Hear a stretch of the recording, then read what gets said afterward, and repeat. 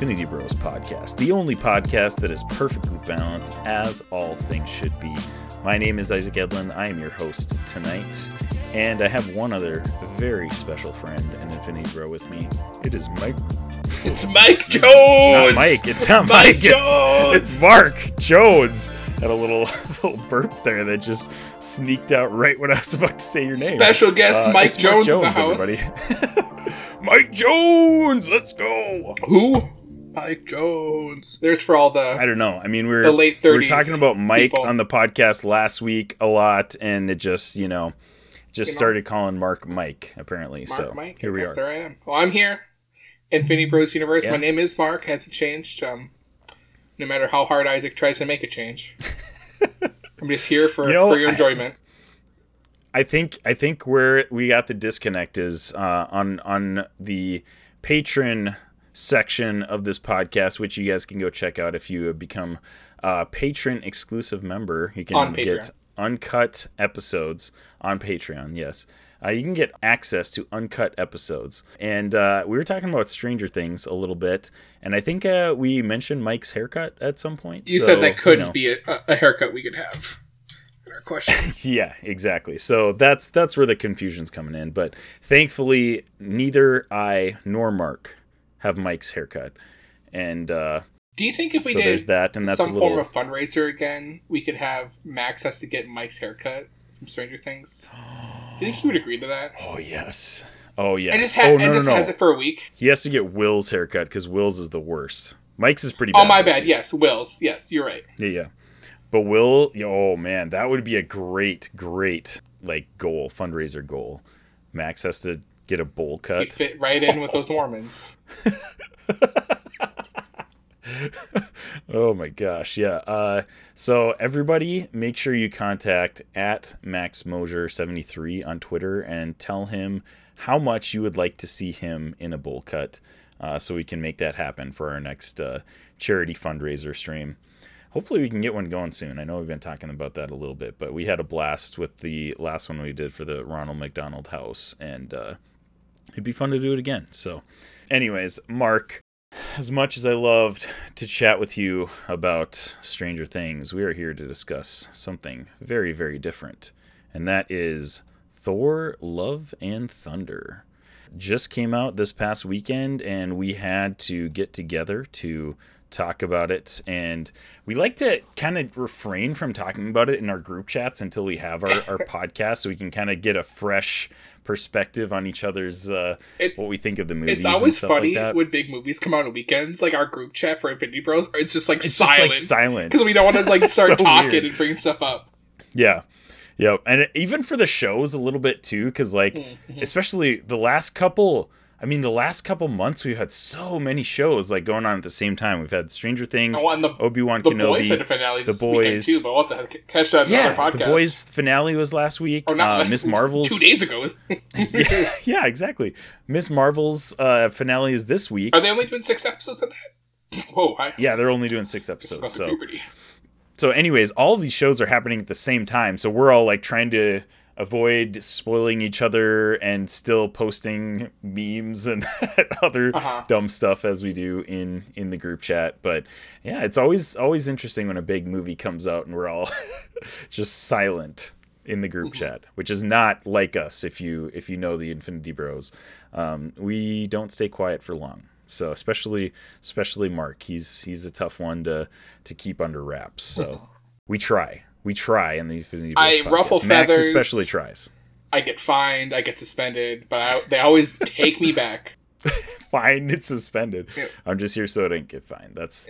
I always say that line at work, and everybody looks at me like, "What? Shut up."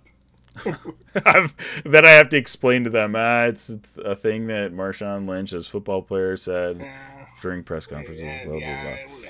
It's a big thing that they still look at me like sport people don't. I just imagine this because you're a nurse and you've said this to a swarm said this to so many people at work. In their mid-20s, Younger, older women. Yeah, younger childbearing age women is basically who I work with. So most of them have no clue what I'm talking about when I say that. and then I have to explain it to them. And when you explain a joke, it's just not funny anymore.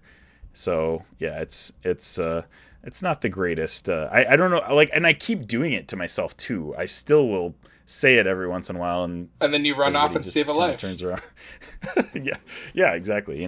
Gotta do what you gotta do. So gotta do my job among all of the silly jokes that I can't explain to my coworkers.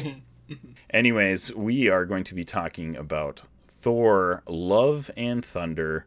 Man, let's just go dive right into it, because we do have a ton of stuff to talk about. But first, we do want to make sure that you are familiar with our rating system here on the Infinity Bros podcast. Here on the Infinity Bros podcast, everything is ranked from a 0 to 6 point scale.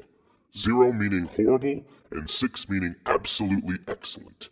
If all of the Infinity Bros rank something a 6, it gets an Infinity Step. So, Mark, the first thing that we like to do when we review big movies and finales of shows and stuff like that is give a kind of like a non-spoiler review and rating of the movie before we dive into complete spoilers, just so if you haven't seen the movie yet, you can get maybe a little taste of what our thoughts are on it, and then you can pause the episode and head in, watch the movie, and then you can catch the rest of the episode later. So why don't you give us a quick 60-second review and rating of Thor: right. Love and Thunder? Well, rating 6.9 out of 6. Loved it. Whoa! Wow. I think it might be my favorite MCU movie. There it is. Hot take. Wow. Yeah. My goodness. And know what, I say this because I thought about this right afterwards. I was like, does this hit me where it hits me in the jellies if I'm not married and have a daughter? There's my thought. So that's why I love it so much. But yeah, the quick non-spoiler synopsis: Thor, gets a band of friends together, takes a nice Viking ship that can go through space with 2 goats to talk to some gods, try to get their help. Gods don't want to help. They go, because Gore, the God Butcher, we've seen, in the beginning doing what he's got to do, and he's done some stuff to Thor's people that he's got to go to avenge, and goes to their world, needs to fight them, and that's his whole synopsis. And at the same time, Thor finds out Jane's still kicking it, but Jane's got an illness going on, and that's why she's Thor, and that's what's keeping her going. And there's they laugh, they cry, they fall in love, and it ends with how I think it was supposed to end, and Thor's still going. This movie just showed to me that the best of the Avengers is Natasha and Thor. Those two are the better. Yeah, Tony gave his life, which was great. Or not, well, it's not great, but he gave the ultimate sacrifice. But he had a lot of demons prior to that. Steve Rogers decided that, hey, you know what? I don't want to help no more. I want to go back in the past and have a good time with this one lady I kissed once, and then screw up that timeline. Hashtag YOLO.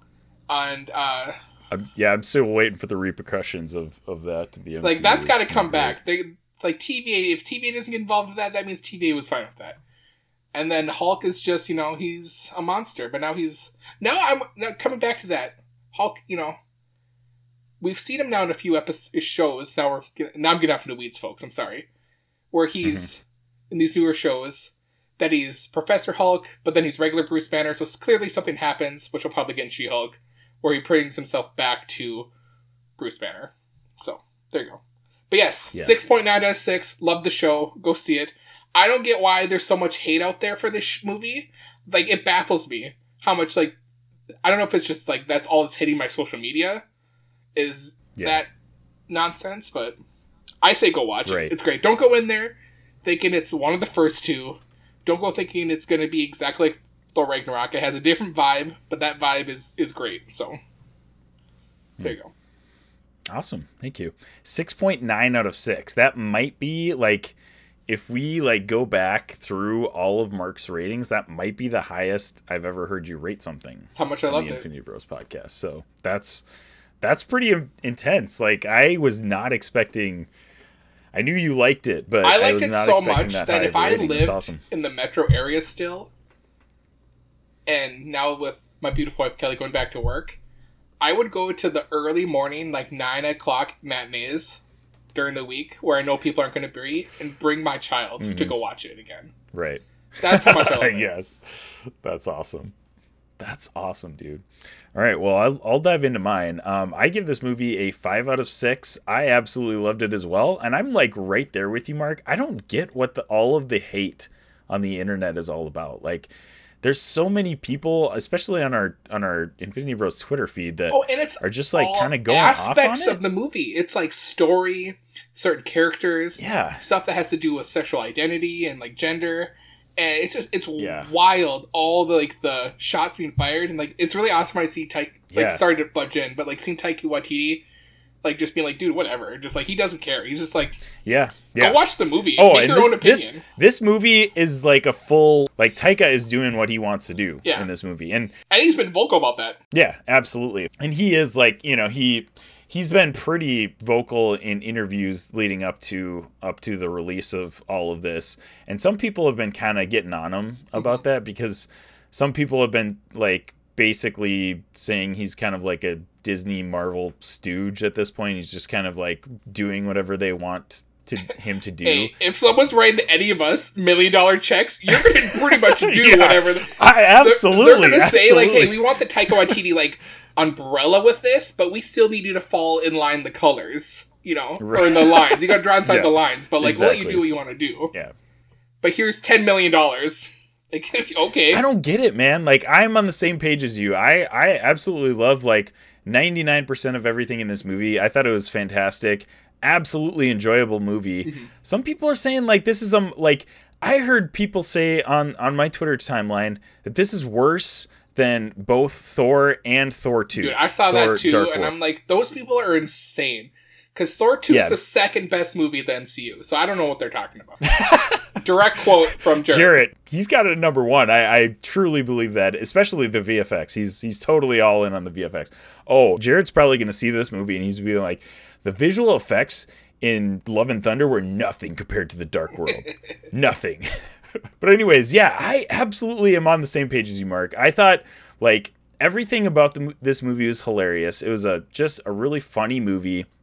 There were a couple times where there were maybe an extra joke or two that maybe didn't need to be said, but it wasn't like it was overwhelming. It wasn't too much. That's what I kept hearing people say, was that this was classic MCU cracking jokes when didn't need to be said and stuff like that, and I did not get that at all. So I don't really know what all the buzz, the negative buzz, is on Thor Love and Thunder, but I thought it was fantastic. It's emotional, it's heartwarming. Chris Hemsworth as Thor is, man, the dude has been through such a journey in the MCU, and we always talk about Iron Man and Captain America and like the journey that they went through the first 3 phases of the MCU, but like, man, we really got an amazing journey from Thor, and Thor's journey is continuing through phase 4, which is amazing because Chris Hemsworth literally has just absolutely nailed the on-screen personality of Thor. Like, he's taken that role upon himself. He is Thor now. And honestly, like, a lot of times we see in media, it's kind of odd how we see it, but like a lot of times we see these live screen adaptations, and then the comics start to emulate, the look of the characters on screen and stuff like that. And we've even seen that in characters that haven't even been casted yet. It's to sell comics, Isaac. That's why they do it. It is to sell comics. No, I totally agree with that. But we've even seen that in characters that have barely been casted yet, with John Krasinski as Reed Richards. Like, if you looked at the past 10 years, maybe 5 years of the Fantastic Four, like comics or any comics that he's in, he's got a beard. He looks like almost exactly like John Krasinski. It's wild. But anyways, I thought this movie was fantastic. Don't listen to the haters. Just go and see it for yourself. Yeah. I will say, like, don't go in expecting this to be like a cinematic masterpiece. I don't know. You probably shouldn't go into most movies thinking that. You shouldn't go into most Marvel movies thinking like that. It's like, at the end of the day, exactly, it's a comic book movie.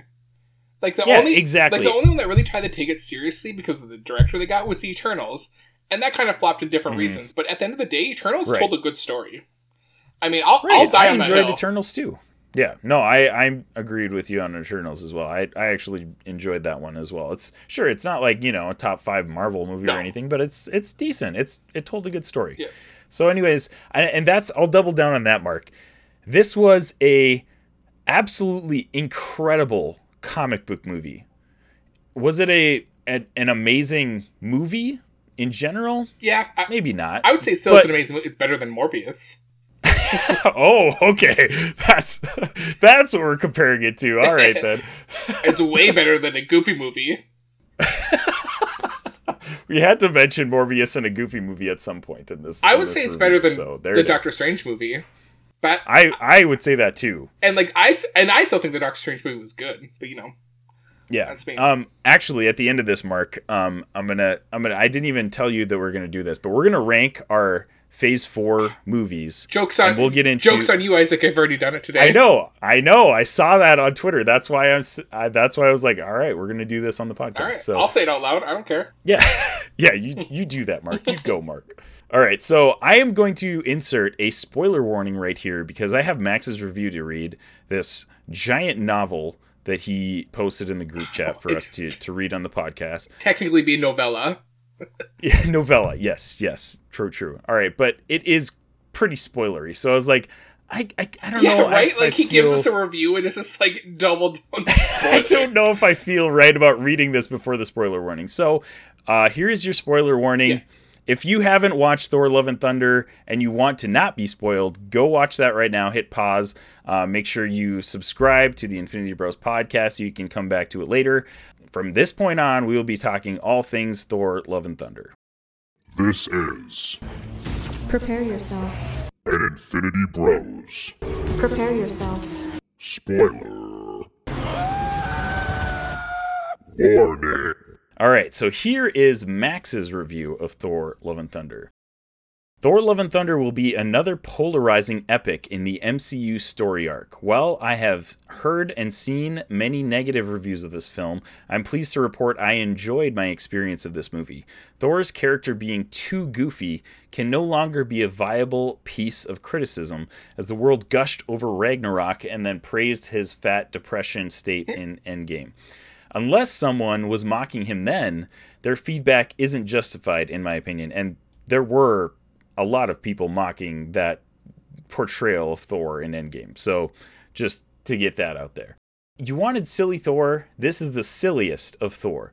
Thor: Love and Thunder takes the Thor tale and makes the sillier existence of gods into what it should be, a joke.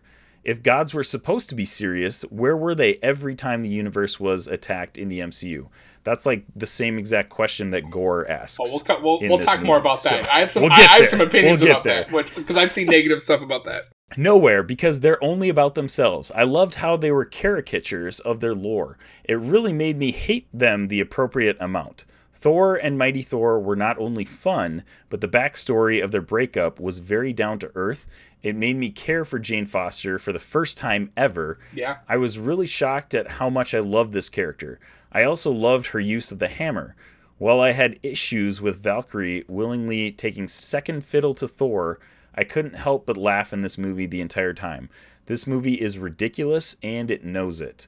The only person taking themselves seriously is Christian Bale's Gore, and I'm thrilled about it. He was tremendous foil to everything happening. Korg took himself seriously. That's true. Korg takes himself seriously all the time. I give this movie a 4.3 out of 6. That's a really odd and specific rating. So much I'm not praise, really sure. but such a low rating. 4.3 out of Max. 6. The writing had room for improvement, but the additions of Gore and Mighty Thor made up for it. The comedy was peak Waititi, and there has been since Ragnarok, and has been there since Ragnarok. So he's got some individual rankings here for each of the characters as well that he wanted me to read off. Chris Hemsworth as Thor, 5 out of 6. Could have been more serious in key moments as an actor. Foster, 6 out of 6. Valkyrie, 3 out of 6. He doesn't say why he gave Valkyrie a 3 out of 6. Yeah, right? Korg, 5 out of 6. I don't know why he said 3 out of 6 for Valkyrie. 5 out of 6. He needed more Korg. I mean, we all need more Korg. That's a fair criticism. Korg, just like we all need more cowbell. We all need more Korg, exactly. Guardians of the Galaxy, 4 out of 6. Only Quill really had moments. Everyone else was just yelling. We literally had like seconds of everybody else. So I don't really know why it's a bad thing they're all yelling. And then Gore, 6 out of 6. So that is Max Mosier's review of Thor: Love and Thunder, his little novella that he wanted us to read on the podcast. So now that we've gotten that out of the way, any comments on his review before we kind of dive into it? 3.9 out of 6 review. Moving on. No, he's valid. I think it's like I could agree with most things he said, but I don't know how he gets 4.3 out of 6 for the whole movie. That's such an odd specific. Like I think so. This goes to because he doesn't like really bad talk anything about writing. So like what, like that's why I'd like to like know what made it such a low or medium score. Okay, so here, if you haven't been listening to the Infinity Rose podcast since last year at about this time when WandaVision was releasing. WandaVision, hang on, we got to come back. WandaVision came out in January of 2021. We're in July. Yeah, I suppose you're right. So it's like a year and a half now. So we'd have been at the end of Loki at this point last year. Max has been like really, really down on almost everything the MCU has done since that point. Like I think he's honestly been soured to the MCU because of WandaVision. Yeah. That's our running theory anyways. He will deny it.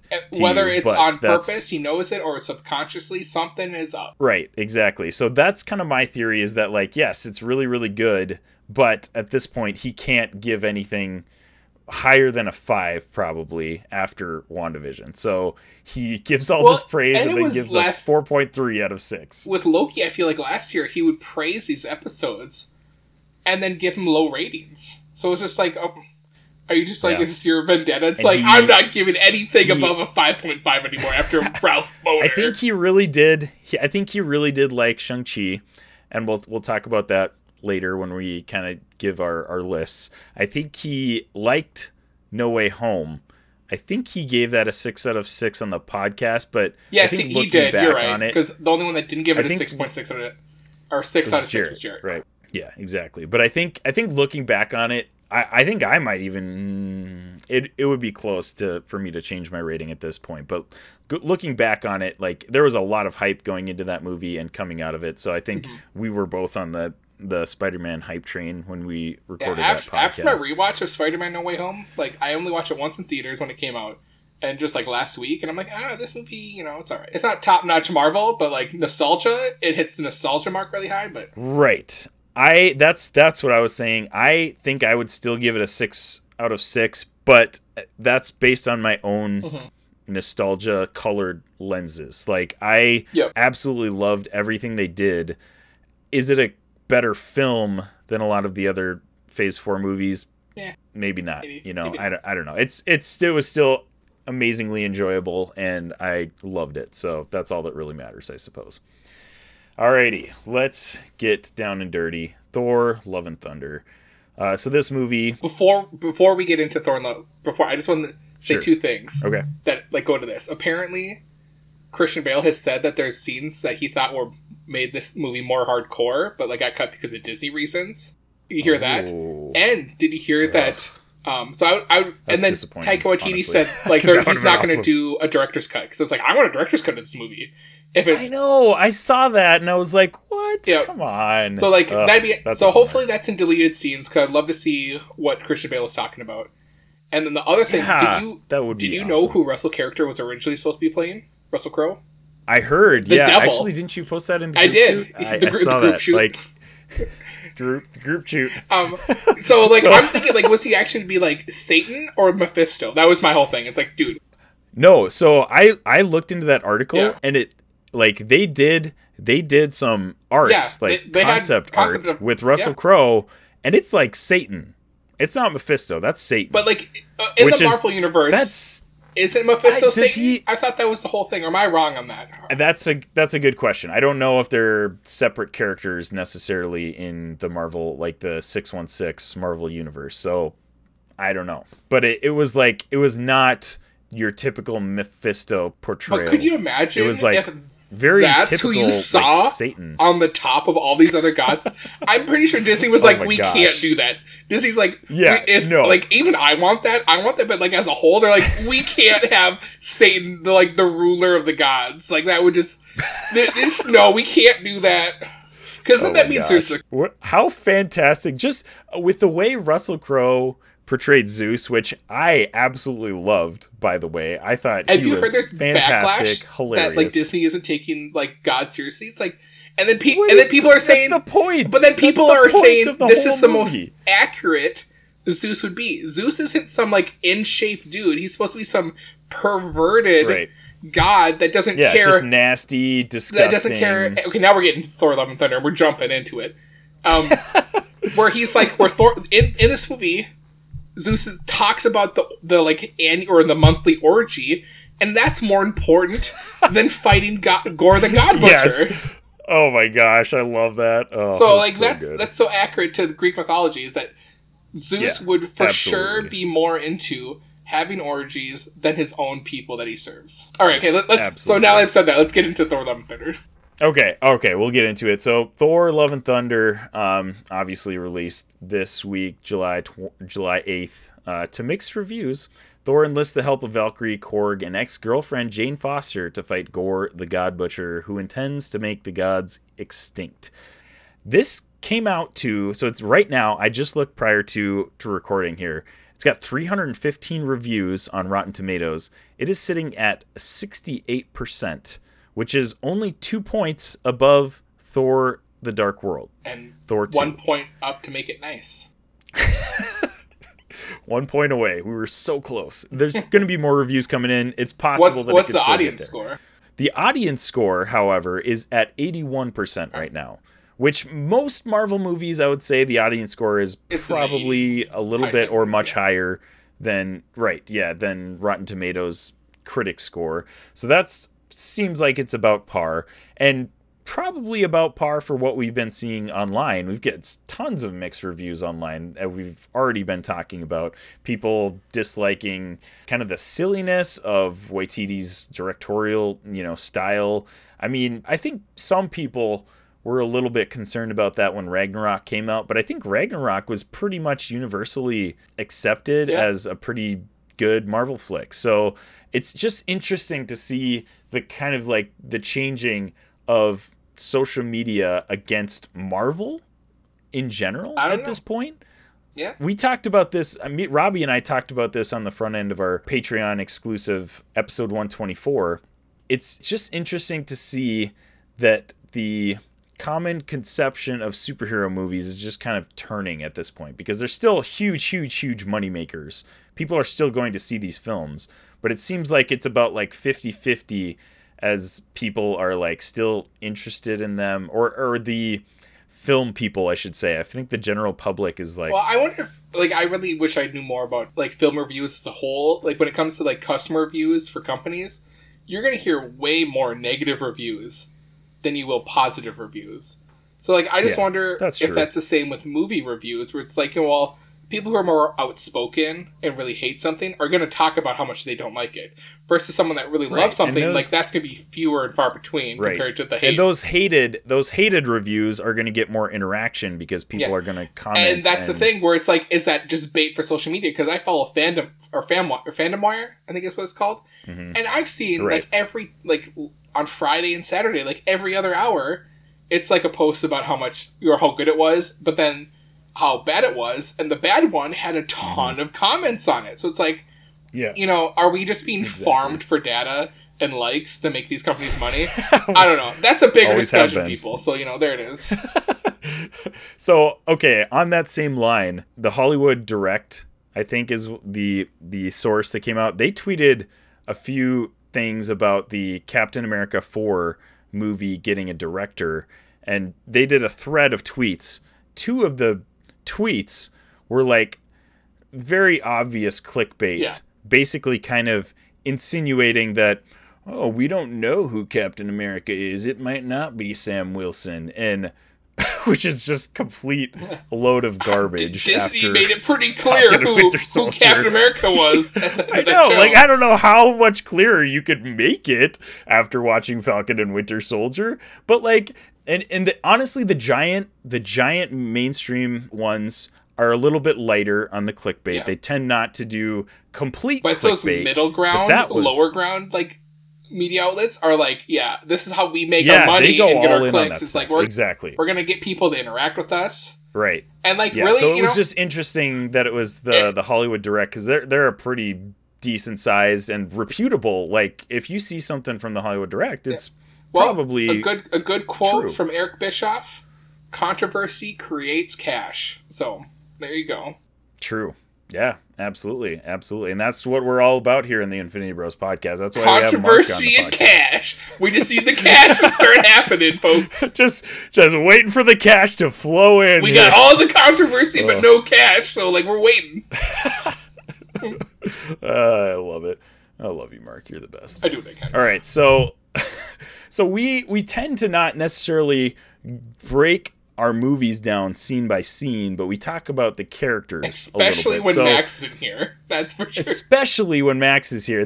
I was doing this in thinking of the way Max would do this in my head. It just always breaks down. It always breaks it down by character. So it's starring Chris Hemsworth, obviously, as Thor. Natalie Portman is back as Mighty Thor. Jane Foster. Thor. Jane Fonda. That was a good as Korg said one time. Jodie Foster was the other one. Like, oh my god. He's just Jodie later Foster. On the show. Exactly. Oh my gosh. Tessa Thompson as Valkyrie. Christian Bale as Gore the God Butcher. And Taika Waititi reprises his role as Korg. I mean, the first character that I want to talk about is Korg. Okay. So I love that Taika, first of all, has the audacity to insert himself as a character in Ragnarok as Korg, because Korg is fantastic. Well, let's be real. I absolutely I'm sure he's like, we need a voice for this rock character. And Taika's like, I'll do it. You just make it easy. I'm sure that's the story. He's just like, let's not hire anybody. I'll just do the voice. And then people loved it so much, he's like, well, I'm going to make this next movie with him involved in it, because absolutely. And like, why not? So Korg becomes like a main character. He starts out the movie, and this happens like, I think 3 times throughout the movie, where he is basically telling a story to somebody and kind of like either rehashes, recaps what's going on previously. He summarizes what's going on in the story. And all that clearly, kind of stuff. Thor has talked a lot about his life with Korg. That's another thing. Oh, absolutely, absolutely, and that's fantastic that these guys are like the best of friends, and their relationship is so great. Chris Hemsworth and Taika Waititi are just like great real life buddies, because it comes off perfectly in the show. But obviously it's like, Taika. I wonder, it would be interesting to see if Taika stands in for his like acting or voice lines in there, or if there's somebody, because I know Sean Gunn did for a ton Rocket. Of the for Rocket, and for other like characters he does a lot of the stand-ins stuff like that. So it'd be interesting to see if it was Taika or if somebody like Sean Gunn stood in for that. But man, Korg, fantastic in this movie. Mark, what were your general thoughts on Korg, and what direction would you like him to be taking? Oh, well, I want more Korg post Love and Thunder. Doesn't everybody? Yeah. I mean, Korg is the best. I love Korg. I really like that he was more, like, the friendly, comedy friend with the whole thing, but then also very serious. Mm. But when they're on, what was the name of the world or planet or place they were with the gods? Do you remember what that was? Shoot. Anyways, it's something like Olympia, like not Olympia, but it's like, oh man, it's gonna bother. Anyways, moving on from that. It's not Olympia. It's not something generic that we would think. But it's kind of in that same realm. Anyways, I gotta move on from it. It's gonna bother me. Mm-hmm. It's like Omnipotent City, I think. Yes, maybe something like that. There you go. So they all get there. They're under disguise because like they're having, they're having some like council meeting with all the gods, and they're all disguised up. And Thor's gonna go finally talk to them, because he's like, "Oh no, we're not gonna fight all the gods." And Valkyrie looks at him and is like, "Okay, we're gonna go on go." And then it comes to a point where they all start fighting, And Korg's like, no one said go. You did said go. Yeah. That was funny. Oh, that was fantastic. But, yeah, that was in that same scene, folks, Korg gets thunderbolted by Zeus, and I held my wife's hand. I'm like, no, you don't do this to me. They did not. I was so worried that they killed Korg, but they didn't. But I was on the same page as you when he started falling apart. I was like, oh my gosh, are they gonna kill off Korg? No way. Like, and I believe that they would actually do that because, like, he's a side character. Yeah. It would have emotional impact on the story. So I was, like, thinking legitimately, this is the end of Korg. Like, I was actually, like, really upset about it for a little bit there. That was wild. So, yeah, he gets busted down to just his face. Because then he's even like, oh, I guess all we need is our face to live. So I guess he says mouth specifically. Mouth, yes. He's like, all we need is our mouth, I guess. Yeah. Which is amazing. So basically they do that so that he's not involved in the final fight. I mean, that's basically... Right, which makes sense, yeah. But then we find out that their species or race of people, how they create babies is by holding hands with their counterparts in molten lava, who are males, and that's how they form babies. I thought that was it for a month. So like they're just sitting there for a month, just holding hands for a month in a thing of lava. Alrighty then. And that's how you make a baby with Blake, right? Well, that was the guy. Yeah, that was with Blake. Yeah, he has great. Taika has amazing comedic timing. Like, his voice is perfect for Korg. Like, it just it's so, like, oddly specific and doesn't really fit his body. So that just makes it so funny when he's talking and saying lines, and even when he's being serious, it's like it's kind of almost a little bit less on the nose Drax.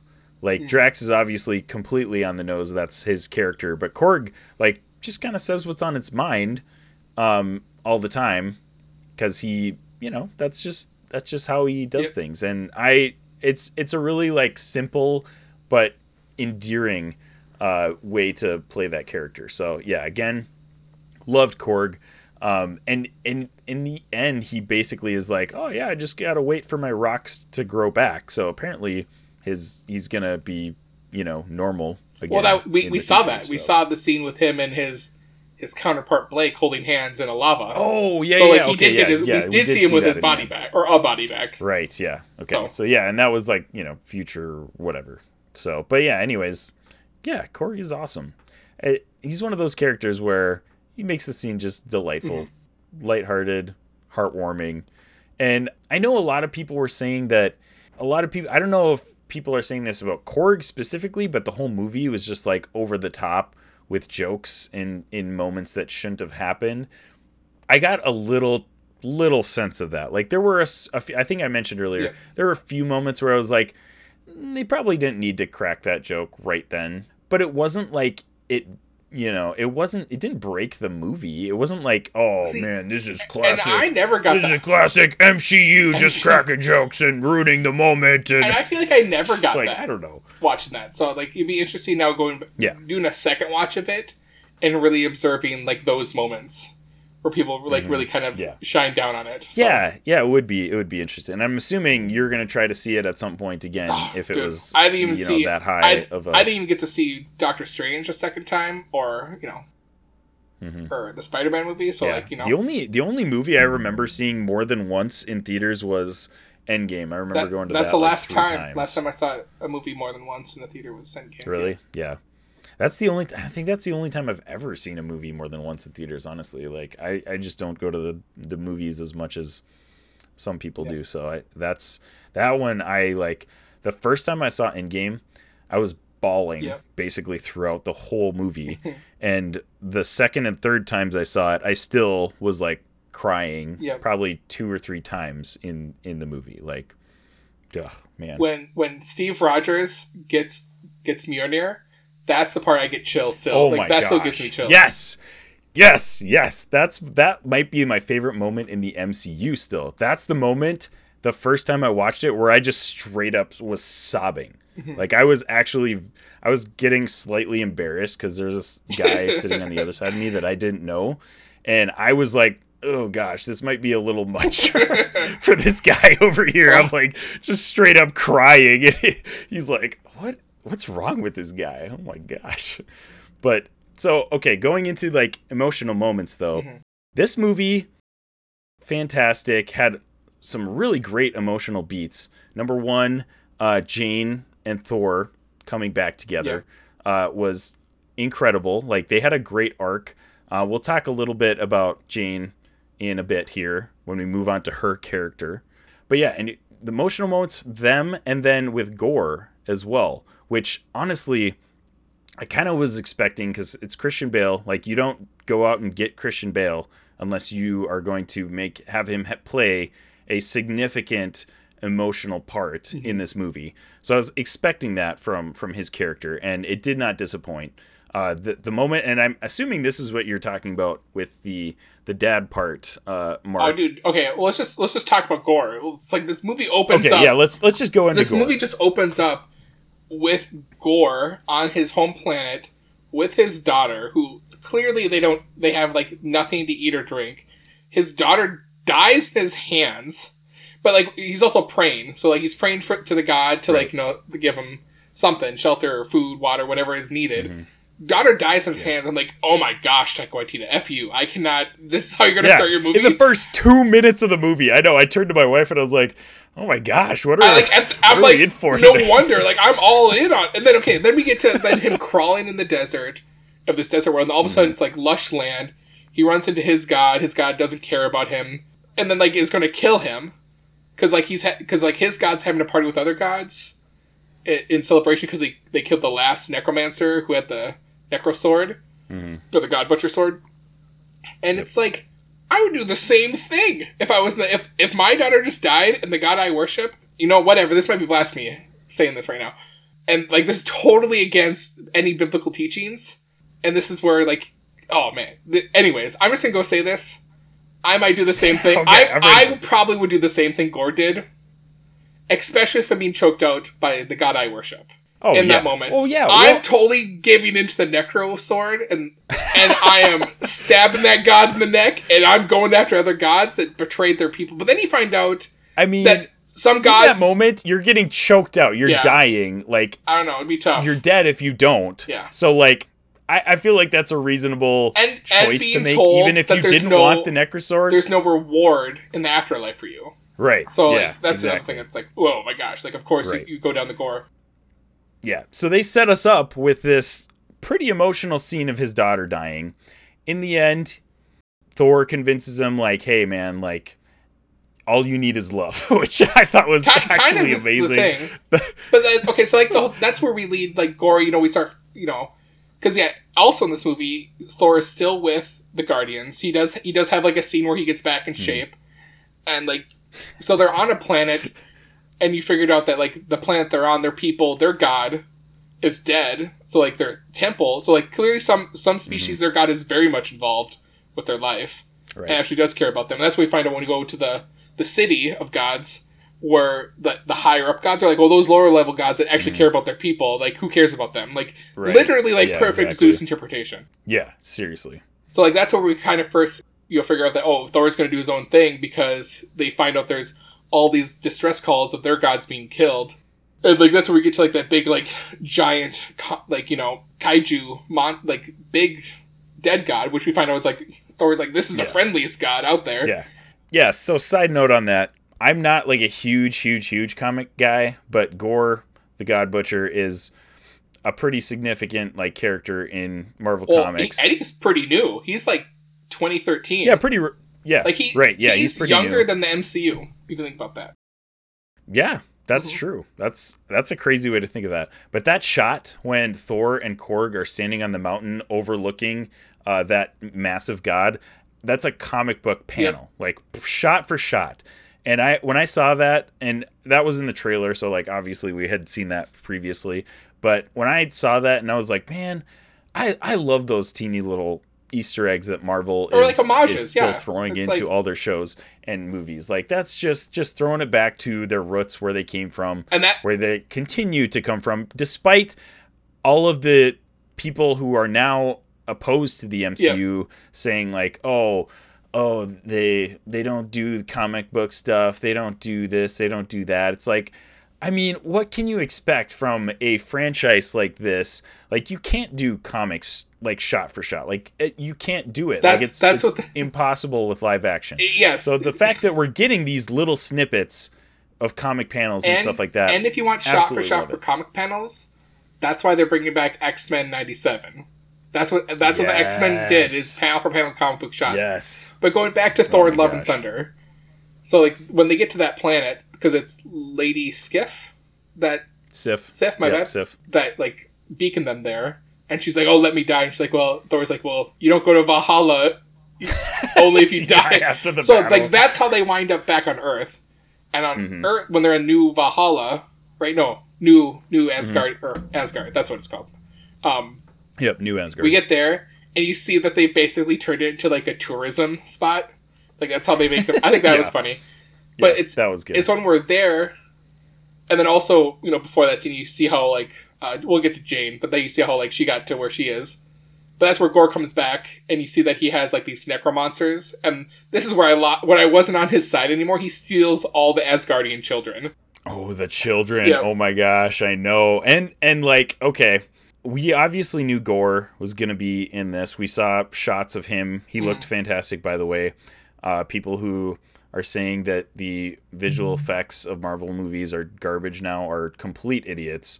Gore looks amazing in this movie. And people were like, oh, why don't you give him like the Gore nose, where he has like the, you know, he kind of looks like either Ebony Maw or like Voldemort. Yeah. And people like, I think someone said like, well, we didn't want to do Voldemort because then people would just make fun of him looking like Voldemort. Taika, actually, I watched a clip of Taika, and he literally said we didn't want him to look like Voldemort. Yeah. So that's why they gave him the nose. And my wife, she's like a casual MCU fan, she'll go to the movies and enjoy them with me. She's a huge Harry Potter fan, but she immediately, first scene of the movie, when he gets the Necrosword and kind of turns like gray, she was like, he looks like Voldemort. There you go. Even without the nose. So like with the nose, he would have looked exactly like Voldemort. So and she, you know, she obviously didn't watch that interview with Taika Waititi, so she didn't know that they're trying to do that to avoid that. But I mean, that just goes to show that he was probably right. Like, and I'm sure there's CGI. I don't know if that would have caused confusion, but like it would have. It would have been similar, bad. So. It wouldn't have been like good publicity in a sense. And I'm sure there's out there of him rendered like that, though. So I'd like to see what they did have him look like. That would be interesting. And in the comics, he's got kind of like these tendrils or like tails off of his head that kind of like go down his back too, which would be interesting to see. But like, I thought Gore looked amazing, so I was not complaining at all about his look. And I liked how slowly throughout the movie he gets more and more like into the transformed with more of the, what did they initially call it? Because in the comic books, isn't it like a symbiote? The oldest symbiote is like... Yeah, so just a little... I'm not a comic expert. We should have brought in Jarrett to probably talk about this, but the Necrosword is actually a symbiote weapon forged, you know, in whatever symbiote planet. I forget what the name of the planet is, but like it's like basically as old as the universe. Like it got forged by itself. Like I don't think there's anybody that actually forged it. It's got a lot of Marvel lore, so it's pretty sweet that they're bringing this into it. My one note on that is the Necrosword is the main weapon of Null, which is a big Marvel villain who kind of is the lord of the symbiotes type of thing.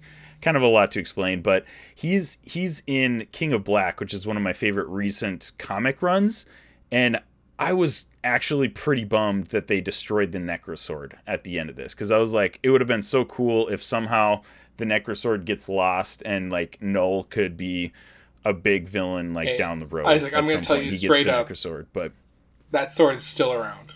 It's not destroyed. I don't know. That sword is just like in any comic book world, any movie world.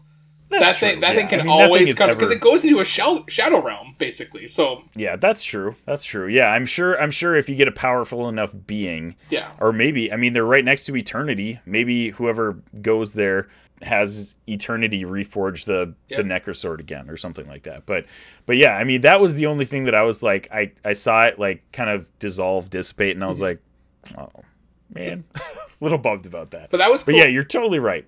But yeah, when they go to his planet that he's on, where it goes black and white because color doesn't exist in there, that was also a cool sequence. Cool. That was really cool.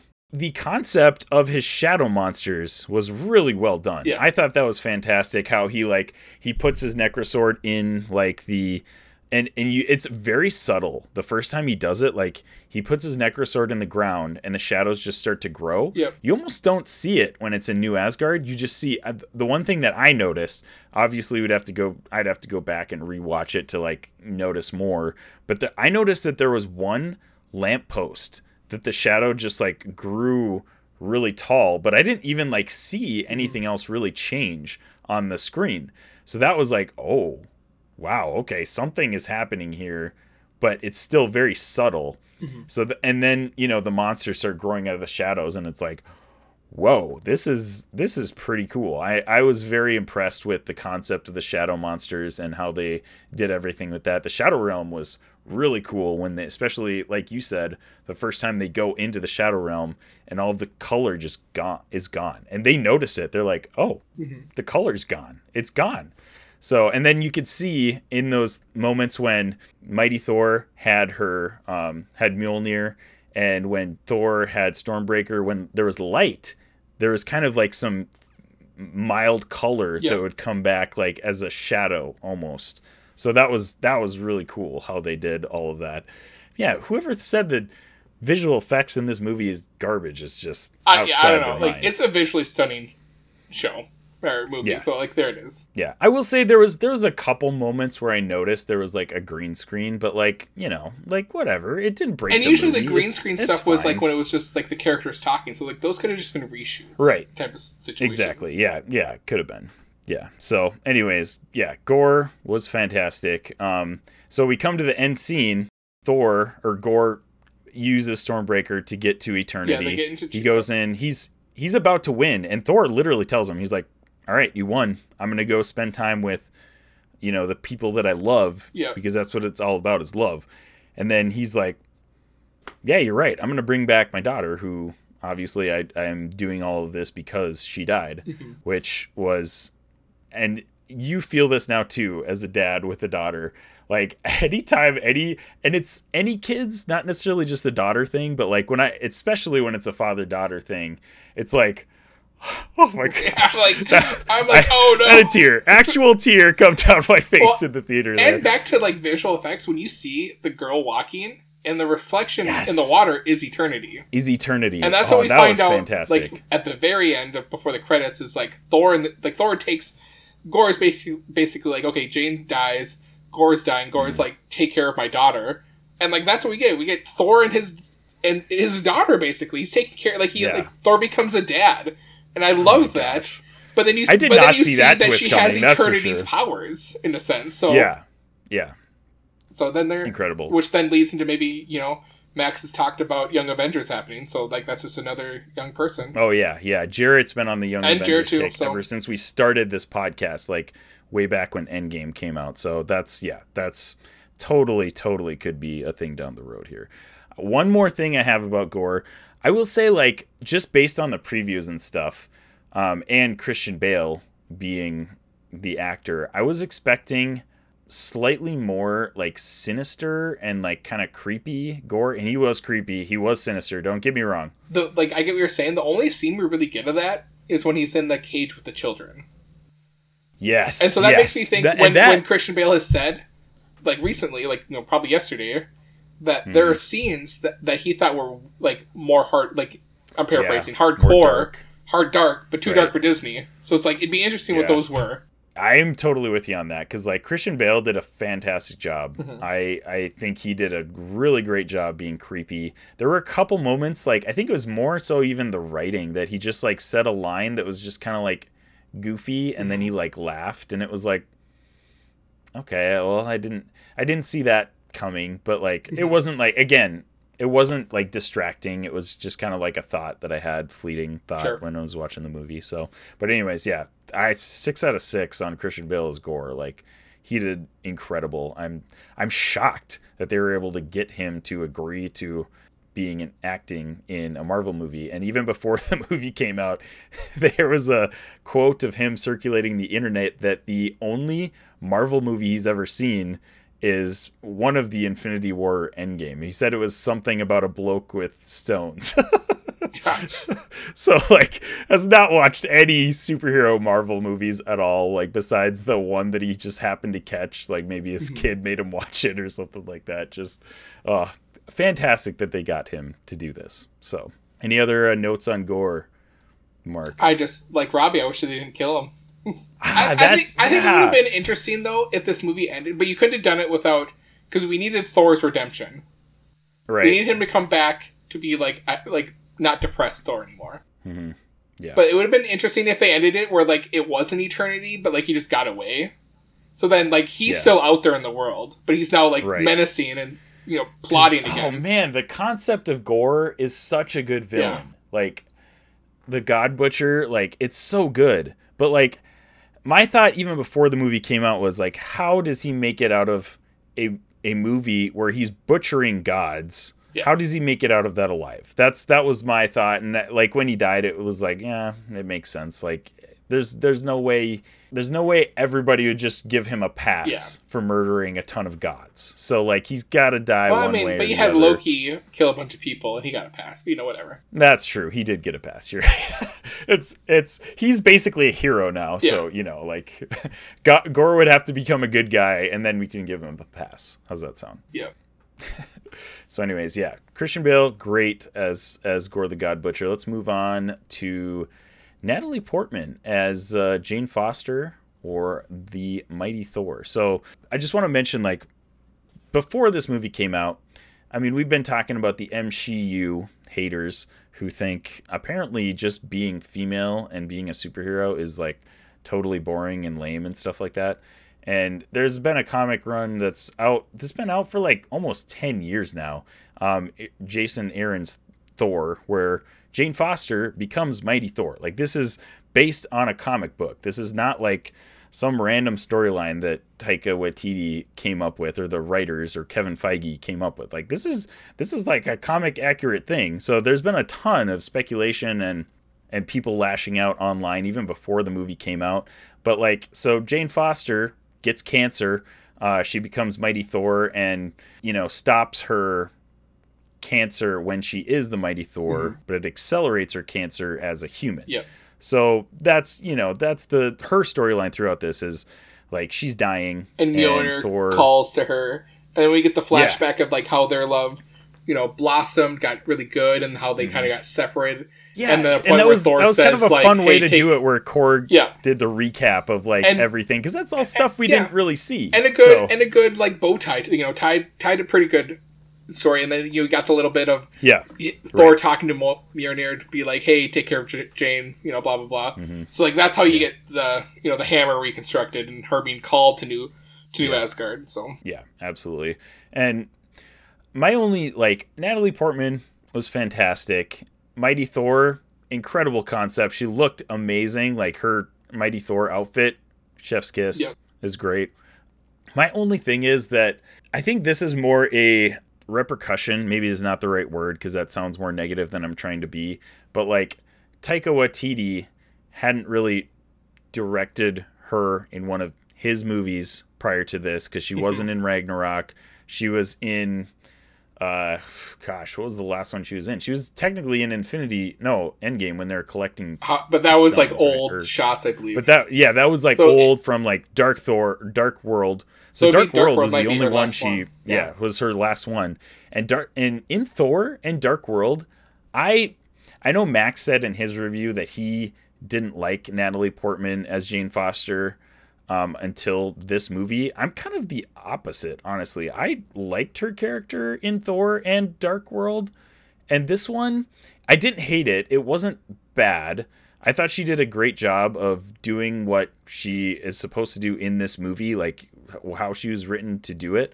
But like, it seemed like there's a really big character shift from Thor: The Dark World to this one. Like in those movies, she's a little bit more like reserved. She's a little bit more cautious about things. Yes, but I think because and then this one comes up and she's just like, oh yeah, all right, let's go. And she's dying. She's got nothing left to lose, right? And she's in this new body basically with Mjolnir. Right. So I get it totally. It does make sense as to why she's got a character shift. It just seemed a little, and it's tough because like we're seeing all of this happen in one movie in 2 hours. So it's like, it seems like it happens abruptly. And that's what I'll say about, honestly, this whole movie. I could even say that maybe about Multiverse of Madness as well. Multiverse of Madness, we get right down to the nitty gritty immediately. We're like, Doctor Strange is going to see Wanda and she's like, oh, I'm actually the bad guy. Yeah. I'm going to kill you. Like, well, that's the whole, in the first 10 minutes of the movie. Storytelling. It's all cause and effect, and it's just a domino. Right. It's like, it's kind of hard, you know. It just is what it is. You think about it like Star Wars. Star Wars is like that. It's a cause and effect. It's like, it just is a steamroll of dominoes just being knocked down. Right. It's like, you can't stop it. I don't hate the way they did that. I just personally would have liked a little bit more exposition or storytelling as to just leading up to all of those moments is all I would have done differently if I were doing it. Some people were saying like, oh, it totally doesn't make sense, like with the switch from WandaVision to Multiverse of Madness. I'm not on that train. Like that's totally a bunch of crap. We have been saying since WandaVision that she was going to be the bad guy in Doctor Strange. Like that's just, like, everybody saw that coming. I don't know how people are like, oh no, she had all this redemption that got ruined in Multiverse of Madness because, like, she's actually a good guy now. And now you just totally... No, that's all, in my mind, that's stupid. I know, like, I don't want to get into the weeds too much, but after watching that a second time... Can we not get into the weeds when you're on the podcast, though? Wanda's not dead at all. Because she blasts out of there. But I told my wife, Kelly, my beautiful wife, Kelly, this... I think now that there's hype behind it, you could totally write a story that she's being controlled. And who could she be controlled by? Mephisto. Bam. Boom. Done. Boom. There you go. Now we have the ending that we've been waiting for since WandaVision. That's how you redeem her, is we find out that she's actually been controlled by even a stronger being that's, not of the world. Gosh, would that redeem WandaVision in Max's mind? It should, because it's like technically all she did wasn't her fault because she was being controlled. Because we got all those Easter eggs that were like pretty heavily leaning towards Mephisto. And I go back to this. And people, writers, like, oh, we didn't know who Mephisto was, blah, blah, blah. If we remember a few years ago when Sir Patrick Stewart showed up on the doorsteps of Disney in Daddy Feige's office and like, oh no, man, he's not going to do Professor X, blah, blah, blah. And know what those MFers did? They made him Professor X in Multiverse. They did it. They did it. Those sons of a guns. So I'm just saying, anything is... Of course you want to kill the hype. You want to be like, oh, it's not Mephisto. Because at the end of the day, if you would come out and be like, oh, actually Mephisto was the reason why Wanda was doing all she was doing, it ruined the end, whatever their end game is. Right. Pun intended. Yeah. So, all that to say, I felt that some of the points in Thor: Love and Thunder were a bit rushed, and with a shorter runtime, I felt like they could have added 15 minutes of just like story building, or like before some of those emotional moments, a little bit more. But it didn't need a lot. I do think it did cover a good enough base for Jane Foster's arc. No, it totally did. I don't think it was out of nowhere. I agree with you. I personally could have used a little bit more building. And I think where Disney is at a point with their audience where it's like, do we really need to show you Uncle Ben dying again? Like, type of mentality. Like, exactly. You guys, most of you people who are coming up are just okay to suspending disbelief to just be like, yep, she gets her powers. Right. Mjolnir probably just tells her how to do stuff, and it just becomes second nature to her. So like that, we don't need that like her figuring out the power stuff because like we're not stupid. So I think that's what Disney thinks. On that, I'm with you. On that note, how far do we get down the line in the MCU where somebody who has not watched anything in the MCU watches a movie and they're just like, I have zero clue what any of this means? Because like you could still kind of like get story elements and like pick out some stuff at this point in these movies, but like even now you're gonna be a little confused if you don't know any of these characters, because they just pick it up and assume that you know. Coming right? to this is perfect. You know, with most stuff or even music, even my personal stuff, you might read a comic book and you'd be like, oh, who are these characters? I'm going to go and look in the past and see what they did. And that's how you get the fandom. Yeah. Or like with music, like, hey, I listened to this older album and I looked in the notes, like, oh, they referenced this band. Or like, hey, they have 4 other albums before this. And you go back and listen to all this stuff. Or, you know, you just branch out. I mean, that's how fandom grows. True. Yeah. So, I mean, you might come into this brand new and be like, oh, I should go watch other stuff to see it all how it ties together. So. Mm-hmm.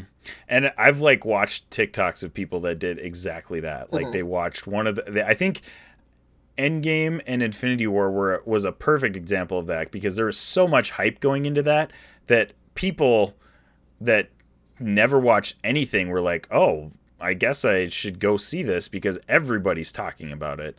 Went and saw it, and then they were like, oh, this is really cool. This is really good. I need to go back and watch everything to this point because I'm really intrigued and interested by this. So I think that was a good point, because I've watched specifically several people say that Infinity War and Endgame were the point where they were like, I need to go back and watch all of this so I can get a better understanding of what's going on in these movies. Any more notes on Jane Foster, Mighty Thor? I thought they handled it really well. I think they did good. I think she did a great job. Were able to put a good end cap to her story arc. So yeah, they yep. And she in the second post-credit scene, she's obviously not done. Yes, that's right. I forgot about that. It's like, clearly you don't show us that scene if they don't come back. Right, exactly. That's what I thought. Like, she shows up in Valhalla, and Heimdall welcomes her to Valhalla. That's all that post-credit scene is. But, like, why are we seeing Valhalla? Why are we seeing Jane Foster and Heimdall? Because who else would be in Valhalla? Who else would be there, Isaac? Who else? Loki. And know what? And if they showed us in Moon Knight that those MFers, or I'm sorry, guys, Steven and Mark were able to get out of that afterlife, right? Am I right? So. Did Mark and Steven not escape that afterlife? You're not wrong. That means Loki's untouched, preserved space body is floating in space right now and could be resurrected out of Valhalla. Kevin Feige, look me up on Twitter, and I got a story for you. The actual 2019 Loki from Endgame is in Valhalla right now. Yeah. Like he died in battle. You're absolutely right. He died. Yeah. He could be there. So anyways, yeah, that was I was not expecting that. It's such an odd thing. It wasn't bad by any means, but I was just like, what direction are we going with this? Like, I have no clue where this is going to go. That's what my first thought was. Is like, if they can bring Mark and Steven back to Earth, to their body, they can bring Loki back to his body. That's true. Maybe we might see Mighty Thor once again. Or we'll see Loki back. Our Loki back. Or Loki back again. The other main character, obviously, that we have to talk about is Chris Hemsworth as Thor. And we've talked... Well, first, we can touch on Valkyrie really quick. Because going back to Max's review, go for it. Valkyrie didn't get a lot. She was kind of just like a supporting actor role. And like, I feel like, you could have given her much, but she did fill in the key pieces. She does wield Zeus's like thunderbolt. That was sweet. So we get that. But like, we see her like she's the leader of this world. She has to do UN stuff. She's, basically she's doing jobs that she probably hates, and she probably thinks like Thor gave me this job because he didn't want to do all this stuff. Yeah. And then you see like she was, and she mentions too in the movie, she's like, I'm sick of all this like basically bureaucratic stuff. I want to go fight. Basically, is what she says. Like, and that, I don't know. I thought it fit her character really well. Valkyrie, and he says she takes second fiddle to Thor. That's what Max says.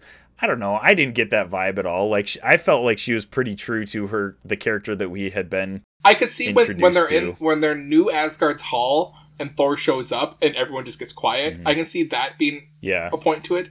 But I still think her people respect her the same. Right. Just like, they probably haven't seen Thor in a while. Right. Exactly. I think that scene was more to show that, like, even though Thor's been gone for a long time, people still like look up to him. And we respect find him. That's out what that I took out of that. her Pegasus, like I forget what the horse is actually. It's not Pegasus because that's Greek. Right. Can travel through Pegasus. realms. Oh, really? Okay. Yeah, didn't you notice didn't that? even know that. So. That happened twice in the movie. You're totally right. Yeah, because didn't Jane ride it? Yep. To somewhere To where they were in now that eternity, I'm I thinking believe. of it? Yep. Yeah. Because like I was trying to think right. like clearly Jane's going to go back and get the hammer because there's a point in the movie where Thor's like, if you use the hammer one more time, because you found out if you use the hammer one time you're going to die, and like clearly like okay she's going to go get the hammer again to save Thor because Thor is not going to be able to defeat Gore by himself. And uses the horse to get there. So yeah, that's an interesting. I forgot that happened. That's an interesting note. I like that. But yes, moving on to Thor. I want more Valkyrie. I'm glad Valkyrie didn't die in this because another character I want more of. So true. Yeah, and I like her too. I mean, she's not like my favorite Marvel character by any means, but like I liked how she did Tessa Thompson. Because you could give us a Lady Sif and Valkyrie type of show, and boom, I'm all in. So that would be awesome. Oh, okay. Side note, like this is not. We're not going to go over much more of her character, but like so Sif gets her arm chopped off like in the comics. By the Necrosword. She comes back and she's training in New Asgard, which is all fine and good. She was another one where that moment seemed rushed to me when she was like laying dead on the battlefield, and the moment between, and it was funny, it was definitely funny, the moment between her and Thor where she was like, oh, I'm gonna go to Valhalla, and Thor was like, no, you're not, like you probably need to go get medical attention because of that. Like I don't know, that part I just seemed rushed to me, and she was like frantically talking. Obviously she's got her arm chopped off, so that's one thing, but I don't know, man. Like Sif is like calm, cool, and collected in all of the other Thor movies, and this just didn't seem like her, and she just got her butt whooped in battle and got her arm chopped off. So maybe she's a Skrull. There you go. Anything's possible. Maybe she's a Skrull. Okay, well, yeah, maybe she is. That's how you set up Secret Invasion on Earth. She's barely in this movie, so side note. But anyways, which means we were going to get more of her if they brought her back, and they didn't kill her. Yeah, in and Ragnarok. I would love getting more of her. She's great as Sif. So yeah, let's get more of her. Okay. Anyways, go ahead, Mark. Final thoughts on Chris Hemsworth as Thor. Chris Hemsworth was given to us to play Thor, and he has even stated that he's going to continue to play Thor as long as they'll have him. That's how I feel about Chris Hemsworth as Thor. And now with this movie, I thought they did a great job showing his arc from basically a whiny brat to learning that he's got to be a better person, to then giving him a bunch of crap happening, like breakup, mother dying, brother dying a few times, dad dying, his people die, people dying, dies. basically like him taking all that brunt and like really going through a depression, like hardcore, and like it's when people give him crap in Endgame, taking it's like the blame for Thanos do. basically too. Where he goes to a dark place, and you like even the beginning of the movie, he's very self-reflective. Like he wants to get out of his funk, but he doesn't know how. And like he finally gets like a reason how, and like it takes him reconnecting with Jane and Jane dying to kind of get to really know who he is as a person. And it sucks that but he's now in a better place mentally too. And then now he's taking care of Love is what they gave the name to her. So Gore's daughter. So. Right. I don't know, I think Chris Hemsworth's portrayal of Thor is just it's like chef's kiss. Absolutely. Couldn't get... I want more of it. I hope he does... hope he shows up in more movies. I hope there's a Thor 5 in a few, 4 years or whatever. I want another Thor. Just keep giving me Thor movies. Yeah. I still hope he plays a bigger role in the series and they don't kill him. Like, that's what I really hope. Yeah, I agree with you there. I definitely agree with that first part of the statement that you made. And... if Chris Hemsworth wants to keep playing Thor, let him keep playing Thor. Like, the guy is just rocking it as Thor. He has totally taken this character who, in the comics, he's definitely like a A-list Marvel character or whatever you want to call it. But like, just gonna be completely honest, comics Thor is boring. He's not very exciting. Some people might disagree with that. I've never really enjoyed Thor as a character prior to, like, despite my Nordic heritage. I love all things Nordic. Thor before this has not really been that interesting of a character. Chris Hemsworth took him and made him an interesting character to me. And we mentioned it before, the incredible journey through all the first few phases of the MCU. And this movie it's clear that he's not done. He's not done anytime soon. And I hope that as long as Chris Hemsworth wants to play Thor, they let him do that, because he absolutely nails it. He is spot on with flipping from comedic, hilarious dude to like very serious. He's just a fantastic actor. I absolutely think he deserves all the praise that he's getting with this movie, previous movies. I think, again, the script was written probably a little mildly more jokey than it could have been. Sure. So he is playing those parts as they're written, and he's still playing them fantastically. Like, I think his delivery is on point. Yeah, I absolutely love Chris Hemsworth as Thor.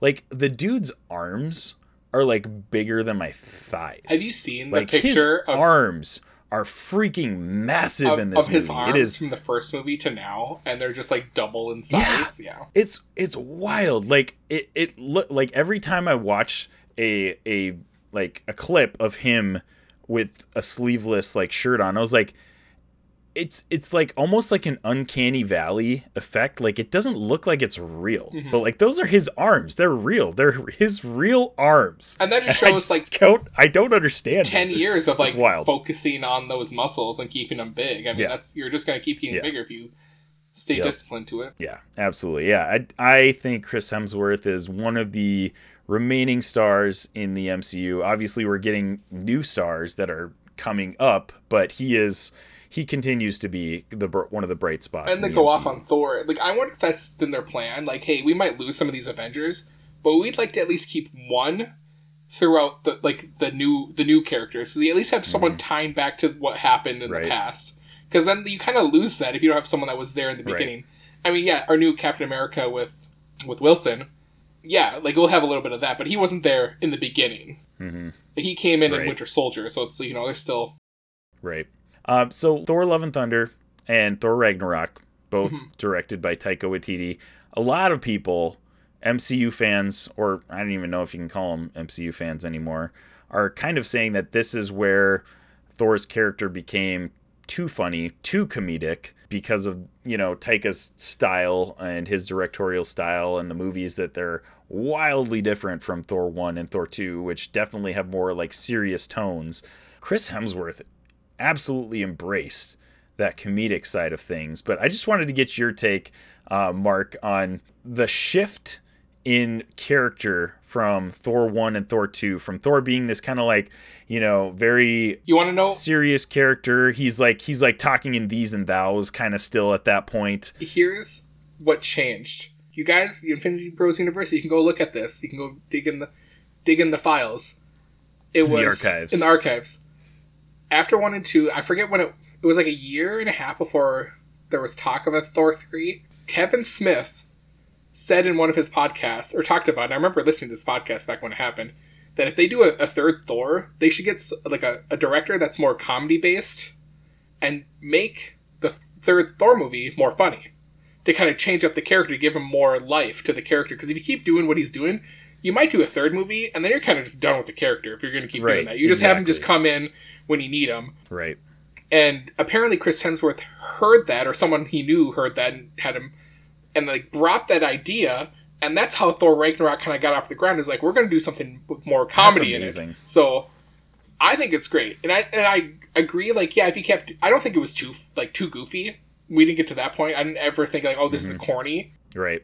Maybe if you do a fifth movie, you do more serious Thor, but you still have him be who he is now. Like, you don't make him go back to it. Because you don't make him retro. You don't. Right, exactly. Now he is a comedic character. Like, now he is a funny character. But it would be funny taking that funny guy, like how he is now, and having a more serious tone movie. That would be interesting. That would be the next move you do. Right. So. And they kind of had hints of that with Gore, because Gore is obviously a serious villain. He's not like one of these jokey jokester villains who's like, you know, quipping and stuff like that. Like, Gore, dude, he means business. He's going to kill people. Like, this is in all fairness, Hela was also that. That's true. Yeah. Oh, yeah. Who like, also another character that could be alive or in Valhalla. So there you go. Or is Melissa McCarthy actually Hela? Yes. In New That Asgard. was that. If anything, folks, forgot to mention that. That is the reason why you go see this movie. Is their little like play they do. Melissa McCarthy and Matt Damon. Yeah. Oh and Liam he showed up again. Hemsworth as Thor, and then Sam O'Neill as Odin. So there you go. Liam was Thor? I didn't even notice that. He was Thor in the other one, in Ragnarok. Yeah. In Ragnarok. Okay. Oh, yeah. Okay. And this in this one he wasn't, right? Yeah, that was Liam. That was Liam? And Sam O'Neill from your Jurassic Park. Yeah. I saw Sam O'Neill. Yeah, that was fantastic. But I saw Thor and I was like, that guy looks familiar. And I couldn't place it who it was. It's his brother. Liam? That's fantastic. I love that. So there you go. Just the little things that they're sprinkling in these movies is amazing. So, okay, and then we want to talk about the first post-credit scene. The thing I had called since this movie said there are going to be other gods. I bet, yeah, like you said, I bet we could dig in the archives and find an Infinity Bros podcast episode where you or any of the other Infinity Bros, I think we've mentioned it a few times. I looked over at my wife in theater as we were shown who Zeus was talking to, and I said, called it. And when Zeus gets like shot through the chest, and we're like, oh, Thor killed Zeus. Oh yeah. And I'm like, nah, Zeus is still alive. So end credit scene, Zeus is like talking like, oh, we're gonna show the people, who I am because they forgot who I am, blah blah blah. And then you pan to Hercules. I'm like, thank the Lord, Hercules is here because I've wanted Hercules. I wanted Marvel's Hercules in this universe because you showed us Black Knight. So at some point we're getting a Black Knight Hercules Blade team up, and I can't wait. And they got the actor from Ted Lasso. From Ted Lasso, yeah. I was just trying to look up his name. I totally forgot his name. Anyways, I'm looking at the cast though to backtrack a little bit. Yeah. The reason why I couldn't place actor Thor is because it's his brother Luke, not Liam. It's not. Oh, it wasn't. So the first one. Yeah, it's his brother Luke. I thought it was Liam. So. Oh, there you go. That's what it says on the cast list here, and I was like, because I know what Liam looks like. Like I watch Hunger Games, I know what he looks like. Was Liam in Ragnarok, or was it always Luke? And I just got the names wrong. That's a good question. You I don't go know. on. I don't remember him. I will look. Okay. All right. Yeah. So, anyways, that's neither here nor there. Yeah. So we've been talking about Hercules potentially being in this movie for a while now, and one of the first times I remember mentioning that is when the first teaser trailer for Thor came up. There was this one shot where it's kind of like panning out on Thor and Korg, and there's like a little bit of space in the frame. It was Luke. And a few of us, it was Luke. Yeah. Okay. A few of us were like, I bet there's somebody else that they CGI'd out of that shot. And we were like, that potentially could be Hercules. Like, I mean, we're talking about gods. We kind of knew that that's what the story was focused on. We had seen a couple shots of Russell Crowe, as Zeus. So we're like, this is the perfect opportunity to introduce Hercules into the MCU, which, I mean, for those of you non-comic book readers, Hercules is a pretty big part of the MCU. Oh, yeah. Introduced to me by the Ultimate Alliance games. Like, I played those Ultimate Alliance games before reading any comics about the MC or the Marvel, or DC, anything like that. And Hercules plays a nice role in, I think it's the first Ultimate Alliance game. But anyways, yeah, like he's a big character in the Marvel comics. So it's pretty awesome that we're seeing him. And now he's going to apparently go down to Earth and try to mess Thor up. So we're going to see a Hercules-Thor battle at some point in the future of the MCU. So, okay, here's my question mark. All right. Is this the next Thor movie then? Is this Hercules versus Thor in the next Thor movie? Or are we going to see that prior to the next Thor movie? Because you think the next Thor movie might be, if there is another Thor solo movie, it's 4 to 5 years from now. So right. I think if it was a villain, like a bad guy, like a super bad guy, yes, maybe. Yeah. But I'm saying with Blade coming up, and we got already teases in Eternals with the Black Knight with Kit Harington, he's showing up in one of their stories. Right. Because I don't think Thor is going to be on Earth when Hercules shows up.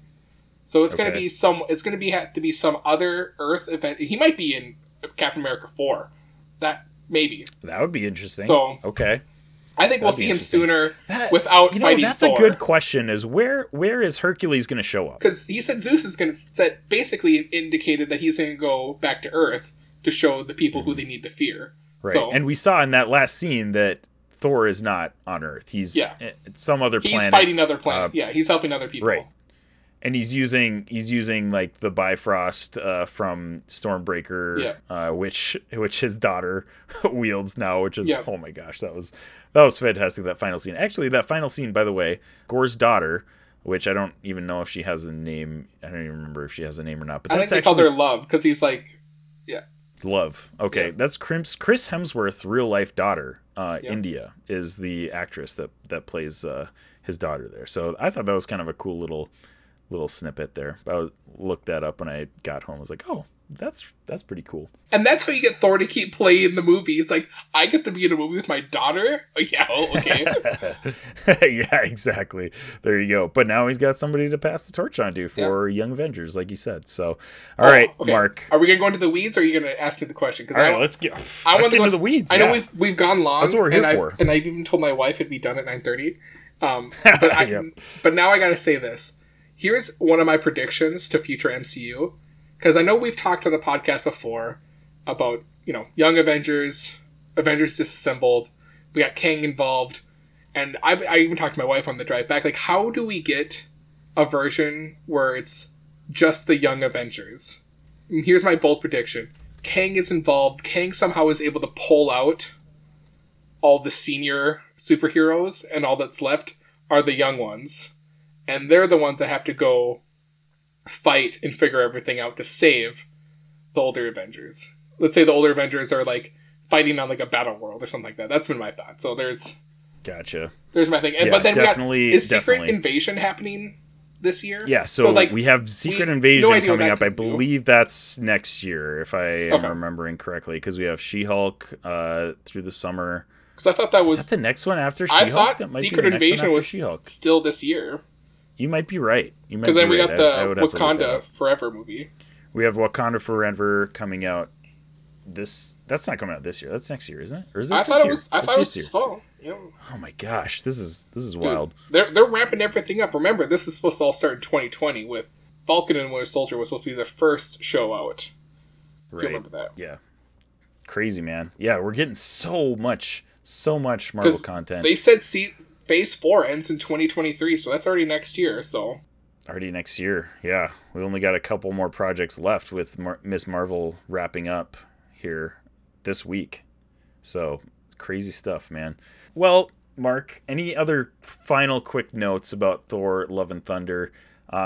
We've already gone way over our usual time, so we are going to skip our we were going to rank our Phase 4 movies, but I think that would probably take too much time. I think we just do it right now. Rattle them off. Let's do a quick one. Yep, rattle them off. You already know yours, so why don't you go ahead? My 1 is Thor: Love and Thunder. 2 is Shang-Chi. 3 is Spider-Man: No Way Home. Then 4 would be Doctor Strange 2. 5, Eternals. And then number 6, Black Widow. Okay. It's a good list. All right, here's mine. My number 1 is Spider-Man: No Way Home. Already said that it probably isn't the best film, but like my favorite for sure. Number 2, I think Shang-Chi. Number 3, Thor: Love and Thunder. 4, Multiverse of Madness. 5, this is a tough one, 5 and 6 between Black Widow and Eternals. I think I'm gonna put Black Widow at 5 and Eternals at 6. I still enjoyed Eternals, so that's I don't think that's I enjoyed Black Widow. Slight. So it's just like, but those are my 5 and 6. It's like I absolutely adored David Harbour and Florence Pugh in Black Widow. Like, oh, that movie.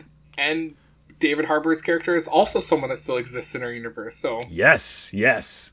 Oh my gosh, seeing a Red Guardian like throwback showdown with Chris Evans would be awesome. And that's another thing, now that we're trying to wrap it up, that I talked with my beautiful wife Kelly, is, are we getting too many characters? But I think Kevin Feige's got something up his sleeves that it's gonna. He's got a plan. We're just got to wait and see. Trust the process or row the boat. Let's go. Trust the process, row the boat. We all believe in Daddy Feige. So. Yeah. Wow, lots of thoughts. But if you guys have any thoughts, make sure you hit us up at infinitybrospodcast@gmail.com or hit us up on social media. You can check out theinfinitybros.com for any of your Infinity Bros needs or to get some sweet Infinity Bros merch. Mark, thank you so much for chatting with me today. It has been a blast, my friend. It's been wonderful. And thank you, Infinity Bros Universe, for making us a part of your podcast experience. Wherever you're listening, however you're listening, we are so glad to be a part of it. So hit us up on Discord if you want to talk more about Thor, Love, and Thunder or any of the other social media platforms that we are a part of. And thank you so much for making all this possible to our patrons. If you want to check out some exclusive Infinity Bros content, make sure you check out our Patreon, in which we have uncut, unedited Mark just going to town on, everything under the sun. It's great. We laugh, we cry. Something that you don't want to miss out on. So make sure you check out the Infinity Bros Patreon for more exclusive content. Thank you so much again. We love you all 3000. Bye. Thanks for tuning in to the Infinity Bros podcast. You can find the Infinity Bros on Twitter, Instagram, Facebook, TikTok, Twitch, and YouTube at The Infinity Bros. You can also check out our website at theinfinitybros.com for links, reviews, and sweet merch. Feel free to send us listener feedback via social media or email at infinitybrospodcast@gmail.com.